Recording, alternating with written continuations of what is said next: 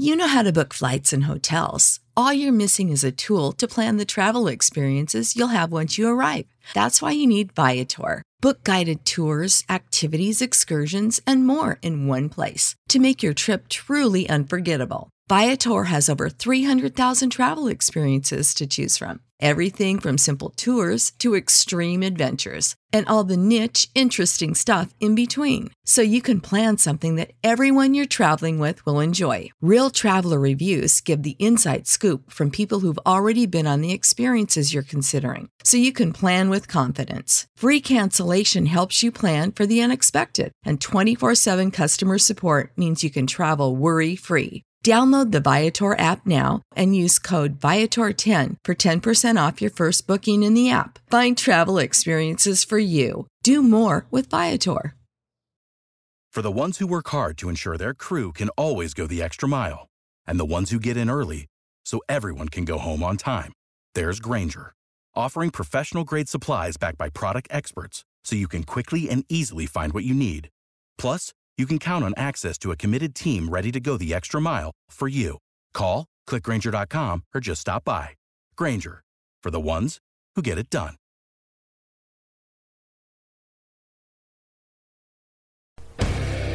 What is up, everybody? My name is Kyle Matovic. I am the host of the In Liberty and Health podcast, where we talk all things liberty, health, and wellness, and beyond. My hope is to encourage and spread the message of liberty and physical and mental well-being. I hope you enjoy all the topics we talk about with our guests. We're on all major streaming platforms, so please sit back, relax, and enjoy.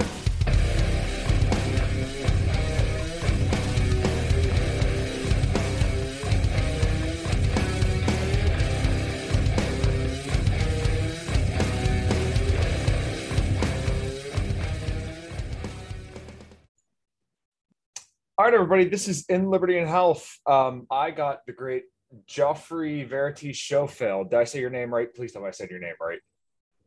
Close. Schofield. Oh, my God, I'm terrible. I love technology right now because we're communicating from literally across the world. It's 8 o'clock your time at night. Yep. Yeah, and I just took my dogs for their morning walk. So it's pretty cool.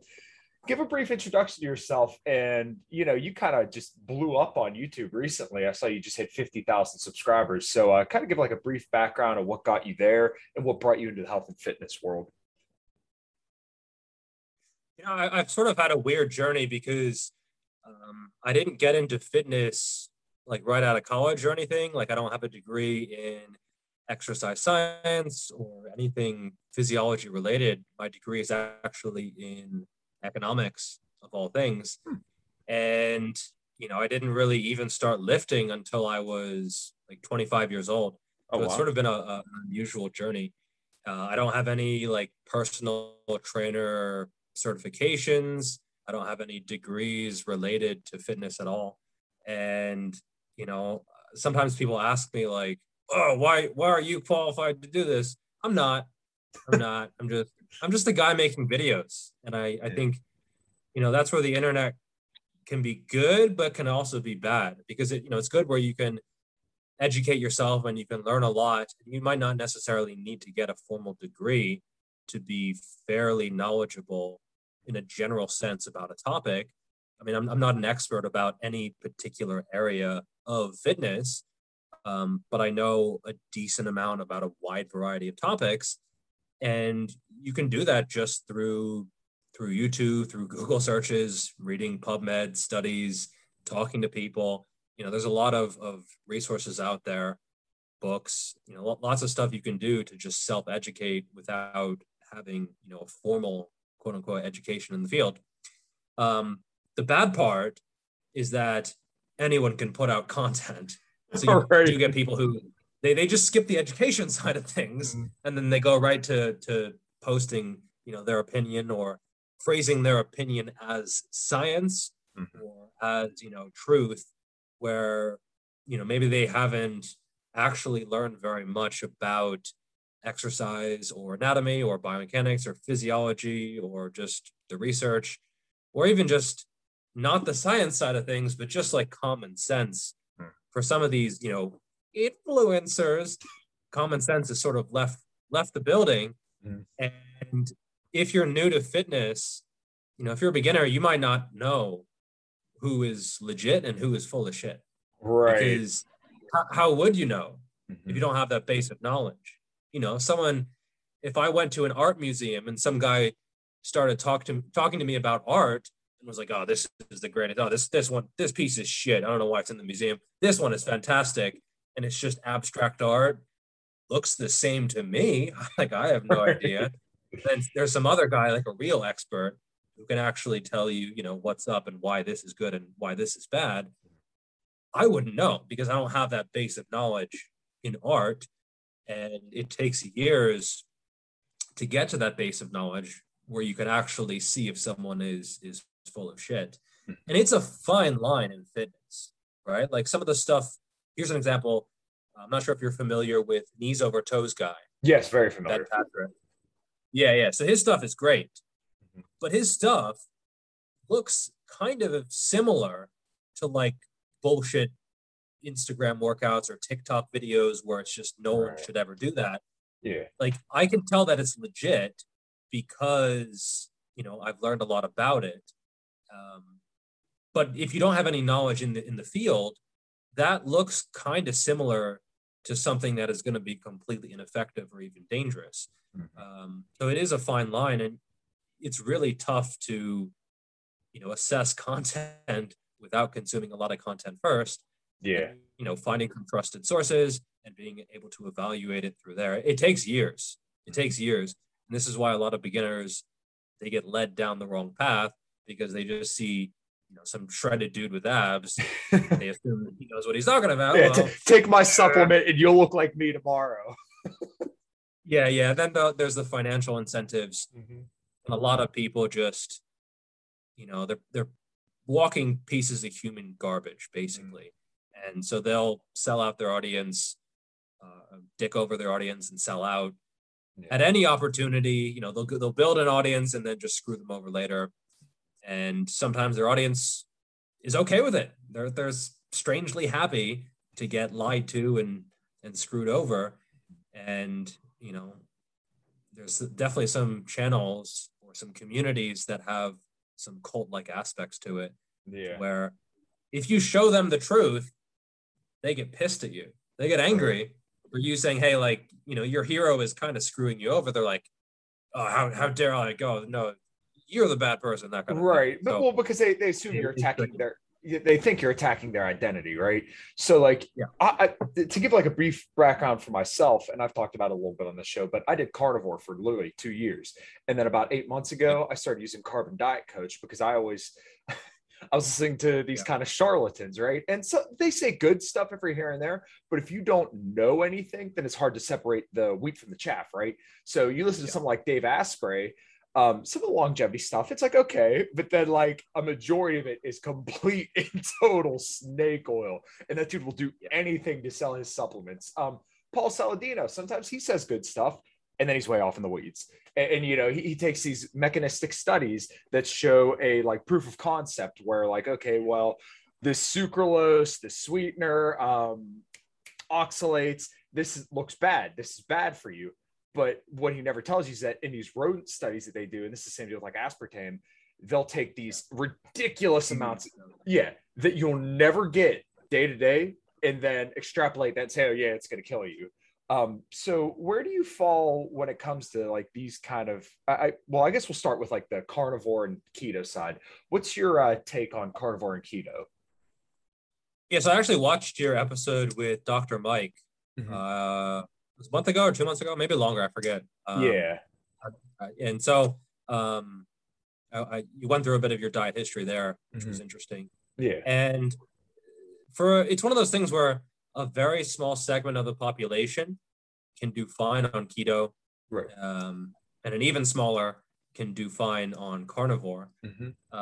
What percentage is that? I'm not sure. And it's also going to be a little bit of variation. Like anyone can do keto, right? Like it's just a natural physiological state, which is sort of what they use in the advertising. Oh, this is like peak human performance. Like, this is how we're meant to be all the time. Right. It's like a plan B. It's a backup for when we don't have the source of energy that we want. Right. And, you can subsist and survive in that state. Mm-hmm. It's better than dying. But I don't know. Call me crazy. I'd rather thrive than survive. And I found that I get a lot of mileage from carbohydrates, especially if I am doing higher volume training. And the energy requirements for lifting are not super high. But if you're active throughout the day and you want to gain weight and you have a good amount of muscle and you're trying to build muscle and you're trying to gain weight and you have a fast metabolism and you have a low appetite, I mean, it's hard to just meet your caloric requirements with no carbs, especially when you reduce appetite. Like, you'll tend to, and again, there's individual variation. Some people do really well on keto. It's good in some ways. It's good for fat loss. Typically, the more fat you have to lose, the easier it is to lose fat, and the easier it is to consume fewer carbohydrates.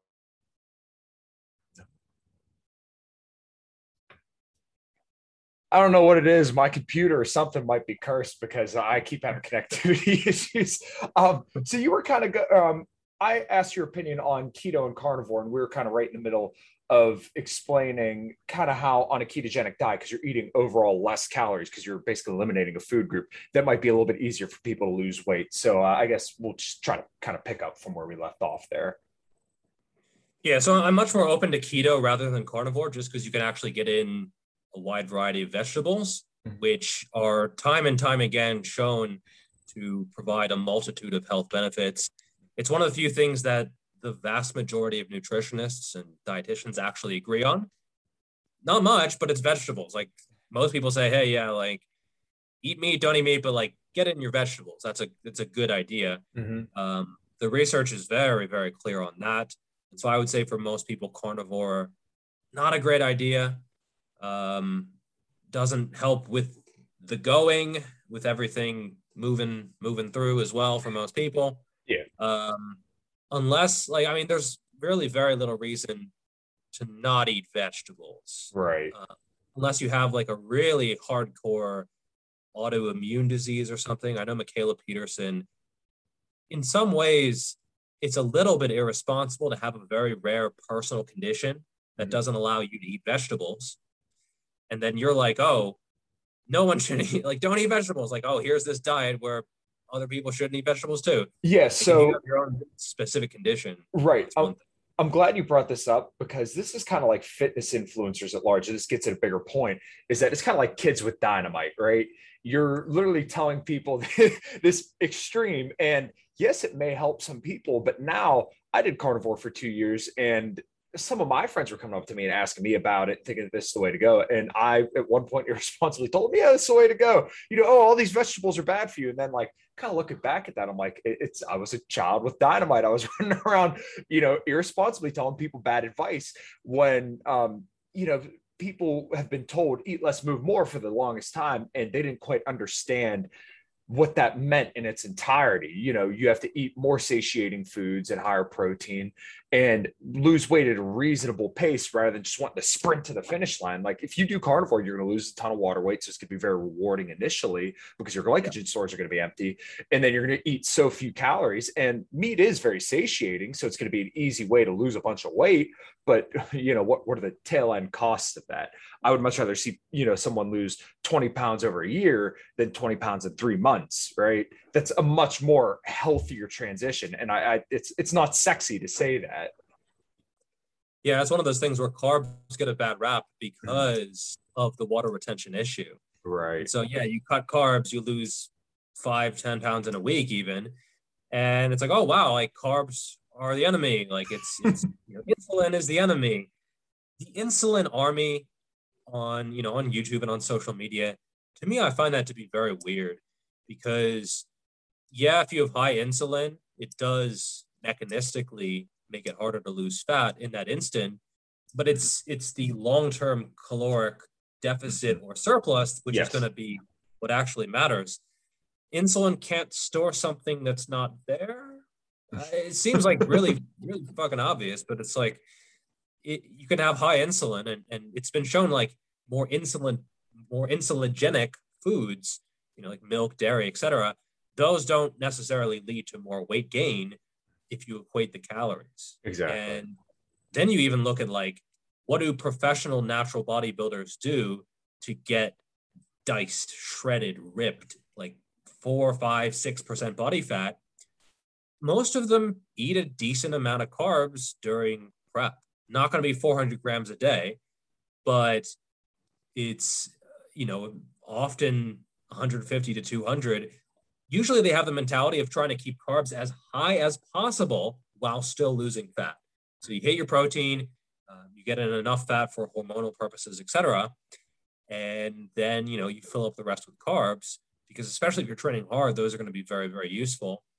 And then, you can still get shredded while eating a pretty decent number of carbs. I'm sure there's been guys they've had carbs in the 300s and gotten absolutely diced. If you're active, you can get away with that.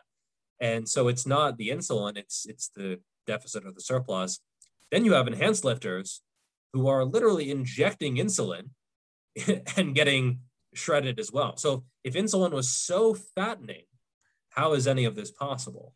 Right. And, it's a very easy thing to debunk, but these doctors, they're making millions selling this sort of insulin is the enemy, carbs are the enemy kind of thing. And it can work, right? Again, like it can work, but it's working for the wrong reasons, right? People don't understand why it's working. It's because they're at a caloric deficit.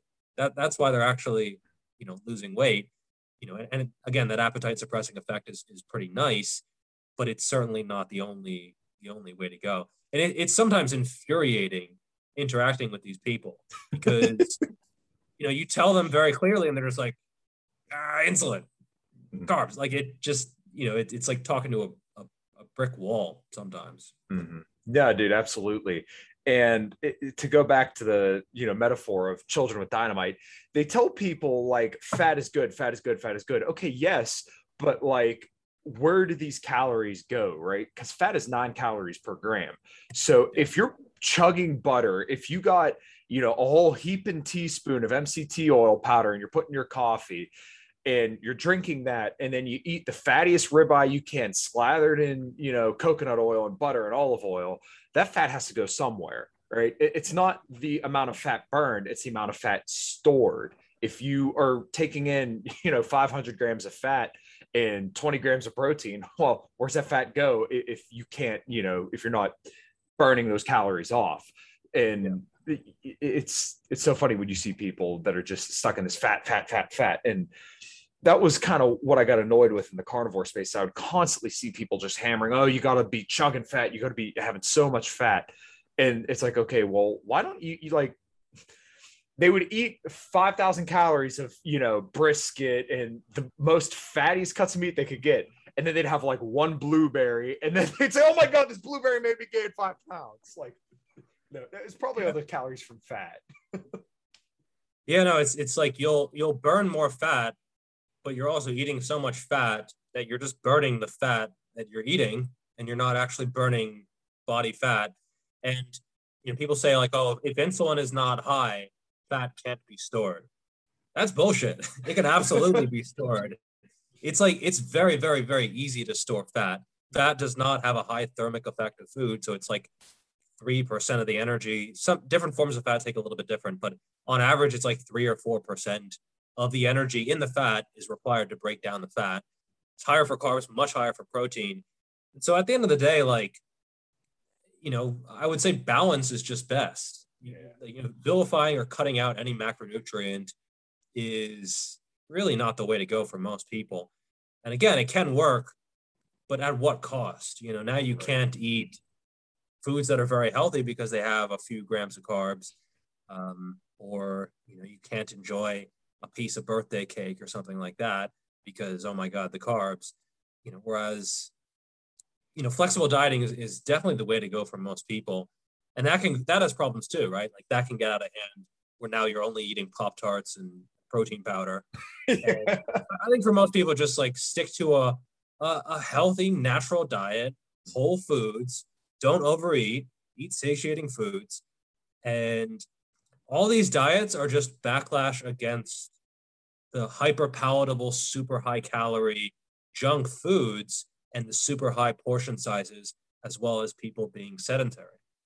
All these diets, like, they have different paths to where people want to be, a caloric deficit, but they're all sort of reacting against the same thing. But the diets don't tell you that, because they're just like, oh, this is the solution. Well, the solution to what? They're all the solution to the same thing. Plus, there's so much individual variation that different people are going to have their own solution. The diets don't talk about that either. It's just, oh, this is the diet because hashtag marketing, and that's the best way to sell something, branded as like the best thing for everyone. Because if you throw in some nuance, you lose people because they're normies and they can't understand, hey, the best diet doesn't exist and it's going to be individual. So, it's kind of frustrating talking to people who don't sometimes have like a base of knowledge with nutrition or diet or training or something like that. They just want to be spoon-fed, no pun intended, the correct answer. And then when you're like, well, you might have to experiment a little bit, they're just like, nope, I'm out. I don't want to have to like put in any kind of mental effort into this stuff. Just put me in a wheelchair and cart me to where I need to go, basically. Yeah. But it's going to take work. And so, people have to realize self-experimentation with N=1 being yourself, is going to be super, super valuable and absolutely crucial. Right. I 100% agree. And you mentioned listening to my interview with Mike Israetel, and I think I might have elaborated on this a little bit, but I had kind of told him, the thing with carnivore, I'd be good for 2 weeks and then I would binge. But what I never understood about that in those 2 years is that this is just a reaction to my body freaking starving, is that I wasn't eating enough throughout the week. And it sounds almost silly to say, you have to eat more to lose weight. But, okay, if you eat more throughout the week, then you don't have to clump all your calories in one day and eliminate all the progress from that week. So kind of moving on here, though, it seems like everybody wants to demonize sugar and saturated fat. My outlook on this, and I want your perspective on this, is that they're only bad insofar as they cause people to overconsume because they're not satiating. So sugar by itself is not satiating. Saturated fat by itself is not satiating. So when you put these into foods, especially together, they're so easy to overconsume. You look at donuts, French fries, burgers with buns, and all these other different hyperpalatable foods. They're all high in carbohydrates and fat, saturated fat, and sugar. And the Burger King bag. Nice. Yeah. But, you can have them, but you should probably try to not have them together and maybe limit it if you feel like it's going to make you overconsume. So what's your thoughts surrounding like saturated fat and sugar? Do you think it's like the chicken or the egg? Do you think they're inherently bad, or you just think it's because the non-satiating effect? Yeah. So if they put you into caloric surplus, that's probably going to be the biggest thing. And your body fat percentage, which is going to be a huge indication of chronic inflammation, that is going to be where a lot of these diseases come from. Mm-hmm. It is, it's partly the diet, but it's like what it actually does to your body and the visceral fat that accumulates and the fatty liver, all these other things that cause the issue. It's not necessarily the foods themselves, although, there's sort of a dual effect as well. Now, when it comes to sugar, certainly there are some people that I've seen where, maybe this is where the anabolic diet is a response to this, to where they have a sweet tooth. And, sugar is like, or sweet foods are something that it hits different, right? Like it's maybe even if you equate the calories, it's just easier to overeat. There's also a dopamine issue where it's very rewarding. Right. And so you also have to look at the psychological side of things, which I think a lot of people overlook. And it's not as simple as just saying calories in, calories out. Because like, if it was that simple, it wouldn't be an issue in the first place. Like if someone is really struggling with their weight and with fat loss, just telling them to put the fork down, or most of them know it's calories in, calories out. Most of them know like, hey, if you eat less, you lose weight. It's more an execution issue. And that might include cutting out some foods some of the time. I think it's best to have, again, a flexible approach. But it's a tricky situation. And if you look at, the data on how many diets actually succeed. From what I've seen, it varies based on the study. I've seen as high as like 97% of diets fail. Right. I've seen like down to 90. I've seen, it depends on what you define success as, right? Like if you diet down 10% of your body weight and then you go up 1%, is that failing? I mean, you're better off than you were, but it's a tricky situation. And we do know that the majority of diets fail, right? And I don't think it's as simple as, hey, swap these foods for these, because, if you cut them out entirely, now you have if you're restricting this food group, now you want this, and then you binge. And then you have a subset of people who are just maintaining too lean of a physique. Right. This is specifically in the fitness industry, which I've seen quite a bit. People will be damn near 10% body fat, and then they're binging. That's your body telling you to go up in body fat percentage typically. Right. And if you go up a little bit, usually your body's like, all right, cool, now we're fine. And, the binging solves itself. If someone is above 20% body fat for a man, I would say that's less of an issue. And I would not say that gaining body fat is the answer there. But the closer someone is to 10% and the more shredded they are, yeah, that's where you might want to actually gain weight, right? And again, with the obesity epidemic, the idea of gaining body fat, people think it's always bad. Right. It's like heading in the wrong direction. But for some people, like that's the way to go. If someone, they've been doing volume eating, they've been maintaining a very shredded physique, maybe they're on social media or they consume a lot of social media content, they might be maintaining too lean of a physique, and they might want to actually gain weight if they can.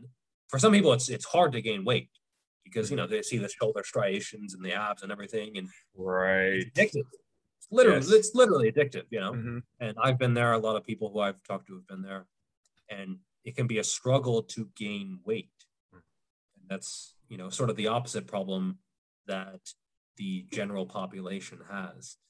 And so, you do have to take an individual approach. Habits are huge. Food environment is huge. Yes. Discipline is less huge, but still important. But you're going to have to become a totally different person for most people, especially if they've been overweight or obese or morbidly obese their whole life. You're going to have to become a new person, like a totally new person, new environment, new habits, maybe new friends, maybe new people that you spend time with. Education is helpful, but it's certainly not everything. Yeah. I would say it's more execution than education. Mm-hmm. Education is important, but it certainly is not enough to get the job done. And this is where sometimes, it's tough as a coach because these habits are hard to change. Yeah. And, people do regress, and then all right, well, let's change this. And, there's a formula for everyone, but it's really a struggle, especially if someone has been on the wrong path for like 20 or 30 years, and now they're trying to change, and it's not going to be a year for most people, right? Like it's, as you said, it's better to do it slower. And often if you try to change quickly, you just ricochet in the opposite direction. Now you're plus 5 pounds or plus 10 pounds where you started.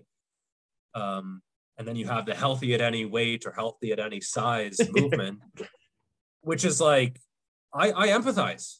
I understand where it comes from. Yeah. Because, after you've been told you should be skinnier, and after you've been told about the health consequences, and after it's, you've fought and you've struggled and you failed a bunch of times, the reaction is just to say, fuck it. Fuck it. I'm just going to be fat. Right. Like I'm going to embrace it. And here's this movement which tells me I'm beautiful. And it's almost all women, actually. There's not many men who are like, I'm healthy at any size. It's like 95% women or more. Yeah. It's kind of interesting. But I understand where they're coming from, but it's kind of a lie as well, because it's very clear that being morbidly obese is not great for your body. Like we have a lot of data on this. And again, these people who are selling that comforting lie, comforting lies, easy to sell. Uncomfortable truths, not that easy to sell. Trust me, I try to sell uncomfortable truths, not making millions, doing all right, but certainly, people gravitate and will certainly spend money on stuff that is, claims to be easy rather than the reality. Right, absolutely. And this is kind of what made me reject the guys who actually kind of tell the truth, at least in my opinion. And I'll throw this to you here in a second, but guys like Stan Efferding, I really like Stan because he takes a very, very good approach and his very science-based. I think his diet recommendations are great. Lane Norton is a great dude who everything he says, he backs up, right? Brad Schoenfeld is, one of the greatest muscle researchers in the entire world. Don Layman on, protein metabolism, guys like that. I hated Lane Norton at first, and then I kind of came around, and it's why I actually had like a short interaction with him over email because I told him that I use Carbon and I liked his products. And he said that's kind of like the usual thing is that people like initially hate him and then like, oh no, you know what? He actually makes a lot of sense. And it's because what he's saying is uncomfortable truths to people who don't want to hear it, right? When he says keto isn't optimal for building muscle, and he says, let's say, obesity is an independent risk factor, what they're hearing is if you do keto, you'll never make gains and you're a bad person, right? And then when you say obesity is an independent risk factor, what people hear is you're fat and you're a bad person. No, we're just saying this is unhealthy. So that's why every single time I see somebody who's overweight trying to make a diet change, full encouragement. Everything I can to encourage that person to just do a little bit better, I'm all about it. And if they say, hey, I went up and I walked my mailbox today, great. Do that, keep doing that. You're doing fantastic. Keep up the great work. We need more of that. But yeah, so I guess that kind of gets into who do you find to be the best source of information on YouTube that doesn't just peddle sexy bullshit to get you to buy their supplements? Yeah. That's the ones you mentioned are really good. And I think they all have their blind spots. Sure. And this is where if someone is really science-based, they will be willing to admit when they're wrong, and they will be willing to, get feedback on where they may be messed up in the past and where they could do better. And they're willing to adjust their opinions over time as new information comes out. And that's something that is really not easy to do. Mm-hmm. And the bigger your following is, the more difficult that is. Yeah. Because let's say you have like 10 followers or something, you get new information and you're like, oh, fuck, that video I put out last week, I wasn't quite right. Well, I mean, it's easy to sort of do a 180 because you only have a small following watching your stuff. But some of these guys have, millions of people following them. And so it's really, really hard to say that, hey, I used to believe this for these reasons. Now I believe this for these reasons, and I've changed my opinion. And the stuff that I said before was either not quite 100% right or it was completely fucking wrong. And that's a tough conversation to have, especially when people look at you as an quote unquote expert or someone who, has their shit together or knows everything. And I think it's important to realize that even if someone is science-based, that almost necessarily means that they're going to be changing their opinion on a lot of stuff. Mm-hmm. Even stuff like 5 years ago. I mean, if someone has not changed their opinion in the last 5 years with regards to exercise science, they're probably not science-based. They're probably science light or just pretending to use science because there's a whole bunch of stuff that has changed. Studies come out all the time where it's like, maybe the length and position of training the muscle is important, or maybe volume is not that important, or maybe it is more important, or maybe it's situational, this kind of stuff. So there's always new information coming out. And, I spend several hours a day just keeping up to date with that kind of stuff. And that's not all going through PubMed, but a lot of it is just podcasts, Stronger by Science, Greg Nuckols and Eric Drexler, really good source there. Iron Culture with Omar Isuf and Eric Helms. And, they all have guests sometimes. Yeah. Those are really, really good sources. And again, all these guys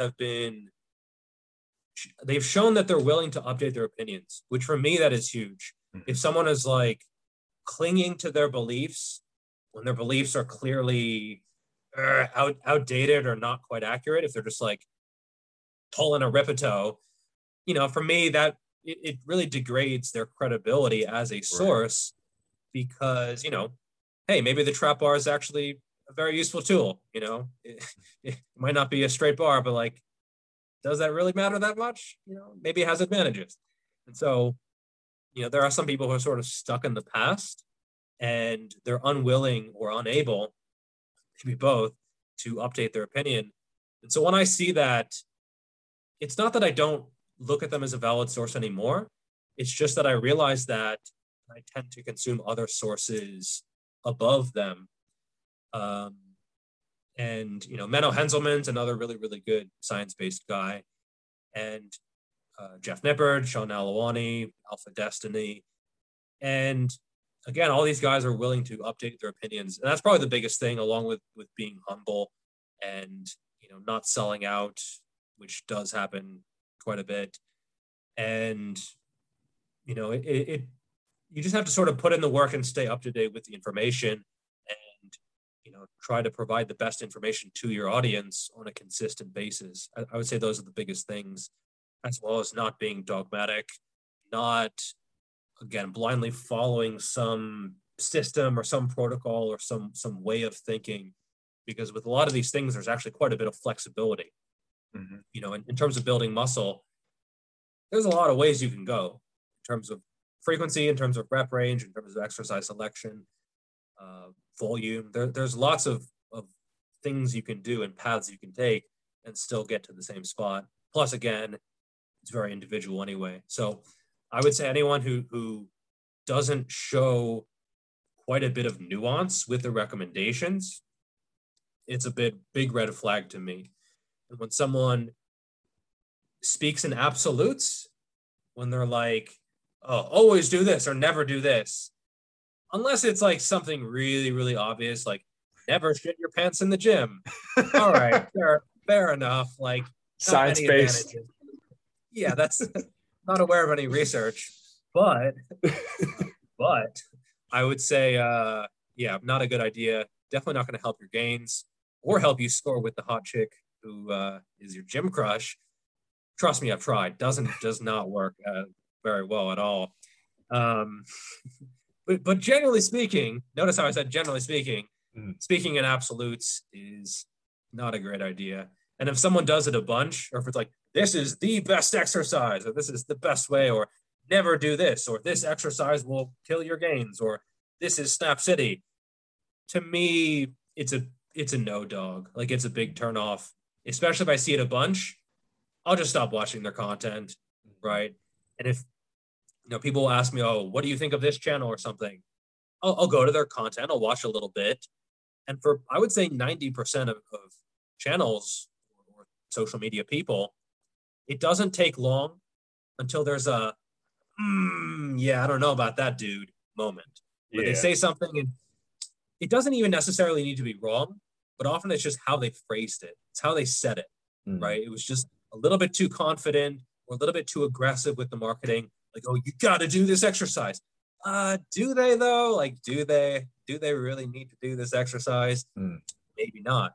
And so it's really rare that I get sent, an influencer or social media fitness person where, I watch more than a few minutes of their content and I'm like, all right, here we go. And then, I keep watching and like, damn, like this is legit. And then the guys I mentioned, they're ones who I either never or almost never or very rarely have a moment where I'm like, yeah, I don't know, that was a bit much. Or like, yeah, can you find a study for that? Or like, can you back that up with even logic, that kind of thing. So yeah, by now I can assess content as well as content creators pretty effectively and efficiently, but it does take quite a bit of practice before you can do it. Like if it was a topic that I didn't know much about, you don't know what to look for. You don't know those red flags to really check. And so it's either very difficult or just straight up impossible. Yeah. And if you don't know, like you said, what you're looking for, you're just not going to be able to tell who's peddling you BS or not. And generally, these experts like Brad Schoenfeld or Don Layman, these guys who are like the world's best researchers in their field, they don't say anything sexy. So when you listen to them, you're not going to hear, oh, this is the only way. You know what they're going to say? Well, it depends. Yeah, likely this is the outcome. You should probably do this. It's not, it's so funny because they're not charlatans, so they don't sell something. And it just sounds very boring when you listen to them, but they're saying, you know, what the research says. But, you know, you can go listen to some of the carnivore zealots, or, you know, maybe, I want to say like flexible dieting zealots, plant-based people, and they're going to tell you something completely different, but it sounds sexy because it's absolute. And they say, if you just do this, you will get this. And the even funnier part about this is that if you don't get the results and you bring that up to them, then it's just, you weren't carnivore enough. You weren't plant-based enough. You know, you didn't train hard enough. They'll gaslight their audiences to where they can't change their mind, because the audience, the type of audience that they attract doesn't, like, either isn't capable or just isn't ready to think in that way, where it's like, okay, well, maybe this could be right, maybe this could also be right. And if someone is legit, at least in my book, they'll sound kind of wishy-washy when they're speaking. They're like, you know, this might, like, but I'm not willing to commit to this. Like, if you listen to Eric Trexler speak about something, it's very rare that he's like, yeah, I'm like really certain that this is a thing. Often he's like, yeah, I don't know if I'm willing to actually commit to this. It's possible, might be, but we just don't really have the body of evidence to see. And normies will hear that and just be like, I'm out. Like, this is just tell me the answer, man. Like, what do I do? Like, how many carbs should I eat or not eat a day? Tell me the superfoods, bitch. Like, that kind of thing. But like, yeah, again, the more legit someone is, the more they're like, I guess this is true. Probably this is true. This might be true, but we're not sure about this. And it's the reason why there's not that many legit. It doesn't even need to be science-based. Like, I wouldn't really consider myself to be science-based, because I say a lot of stuff that is anecdote, either from myself or from clients or just observationally. And so I'm like science-based kind of, but often not. And I try to make it clear when I am science-based and also clear when I'm not science-based. But some people will blend those two to where they have this sort of this demeanor of being science-based. Maybe it's on their channel banner, like, oh, putting the strength back in science, or science back in strength, or whatever. And, you know, may or may not be Jeff Cavalier's banner, but, you know, they don't cite studies. They don't actually, you know, they're not really science-based, but they're science-based enough to put that off, even if they're not really. And beginners love science. They love that word. If a workout is science-based, fantastic, but like, that isn't always something that can actually be science-based, right? Like, you have an EMG research that says this biceps curl is better than this one. Trouble is, EMG is not always like the best indicator of, oh, how good is this exercise versus this one. Right. And, you know, some channels, they push that science. Like, Jeff Nimpert's really, really good. He's like actually science-based, and he's actually a really big channel. But most other big channels, they're like science light, because again, to get big, often you need like really flashy content, or, you know, speaking in absolutes. And so, you know, Jeff is really an inspiration, because, you know, no one else has really gotten to that 1 million plus YouTube subscriber count while actually being science-based. You know, you have Etier, who is like, like, he pushes the science thing really hard, but he's, you know, if you look at a lot of what he actually does, it's over interpretations, or, you know, it's misinterpreting studies, or it's just reading the abstract, that kind of thing. And so science can be a powerful marketing tool, but actually using science is a lot of homework, and it's really difficult, and it's not as sexy as it usually looks in a thumbnail. Right.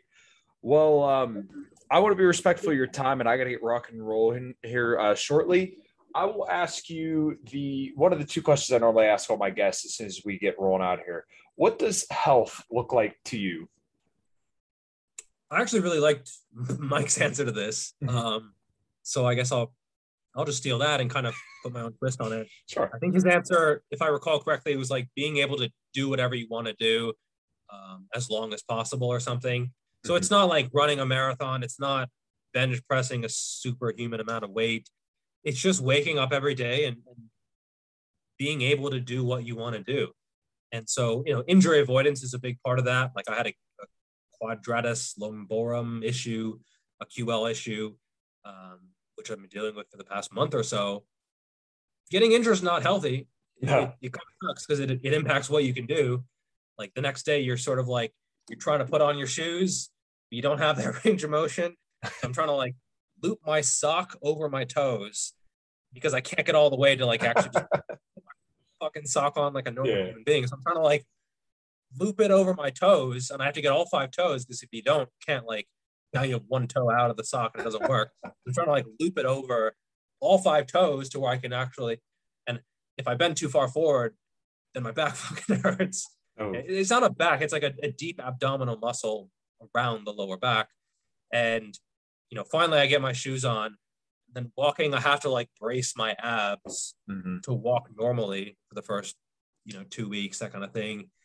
And it sucked, right? Like that's not health, right? Like trying to maximize your lifts. At a certain point, it's not really for health. Same with body fat percentage. Going too low, not for health. 12%, fair enough. 10%, yeah, I don't know. Like, what's healthier at 10% compared to 12%? All right. Good luck finding information on there. The 99th percentile of the general population is already around 14%. So if you're 14%, you're leaner than 99-ish% of people. Right. And so, is getting down to 8% really about health? Absolutely not. It's just aesthetics, vanity, maybe business as someone is in the fitness industry. Usually it's not about women because they don't typically like super shredded physiques anyway. And, so same thing with going up in body fat. So you usually want moderation when it comes to health. So you want a flexible but moderate diet, nothing crazy, nothing super low in calories, nothing super high. Same thing with sleep. You don't want to be sleeping all day or not sleeping at all. Yeah. Calories, diet, exercise, pretty much everything. I would say taking a moderate approach is going to be best for health, where you're not cutting out any food or macronutrient. You're able to live not necessarily as long as possible, because if you want to optimize longevity, now you have to like in some ways sacrifice other areas, which might not be worth it. But like I would say at least a decent amount of longevity is a nice goal to have. And then, being able to essentially not have your body be a limiting factor. I would say that is the biggest thing. Not having this physical shell that holds up our brains be something you have to worry about. If you wake up in every day and you're like, you're worrying about what you have to do or how you're going to get through the day, I would say that's not healthy. Whether it's because you're morbidly obese or because you're 7-8% body fat and you have to plan out all your meals and really be restrictive and on top of things. Either extreme is not going to be healthy because it's something that's taking away from other areas of your life. And trying to find that balanced approach is going to be the best way for most people. Right. I completely agree. I wish we could go longer. Like I said, I got a little bit of a tight cutoff. Dude, we should absolutely do this again. I really enjoyed this conversation and I enjoy the hell out of your content. Where can everybody find you? And we will get out of here. Cool. Yeah, it's just my name, Jeffrey Verity Schofield, GeoffreyVer, and then it'll auto-complete technology. And I'm on Instagram, YouTube, Quora, and that's about it. I'll mess around with TikTok and Facebook, maybe eventually, but not at the moment. Well, we'll have to get into TikTok next time because I feel like I could go on an hour about that. I don't even have one, but it's not good when it comes to fitness stuff. So thank you for coming on, dude. And like I said, we'll have to do this again. And hopefully everybody enjoyed. Subscribe, like, share, whatever you're going to do. Check out Axe and Sledge supplements. Use code Matovic10 at checkout if you need a discount. And until next time, everybody, take care.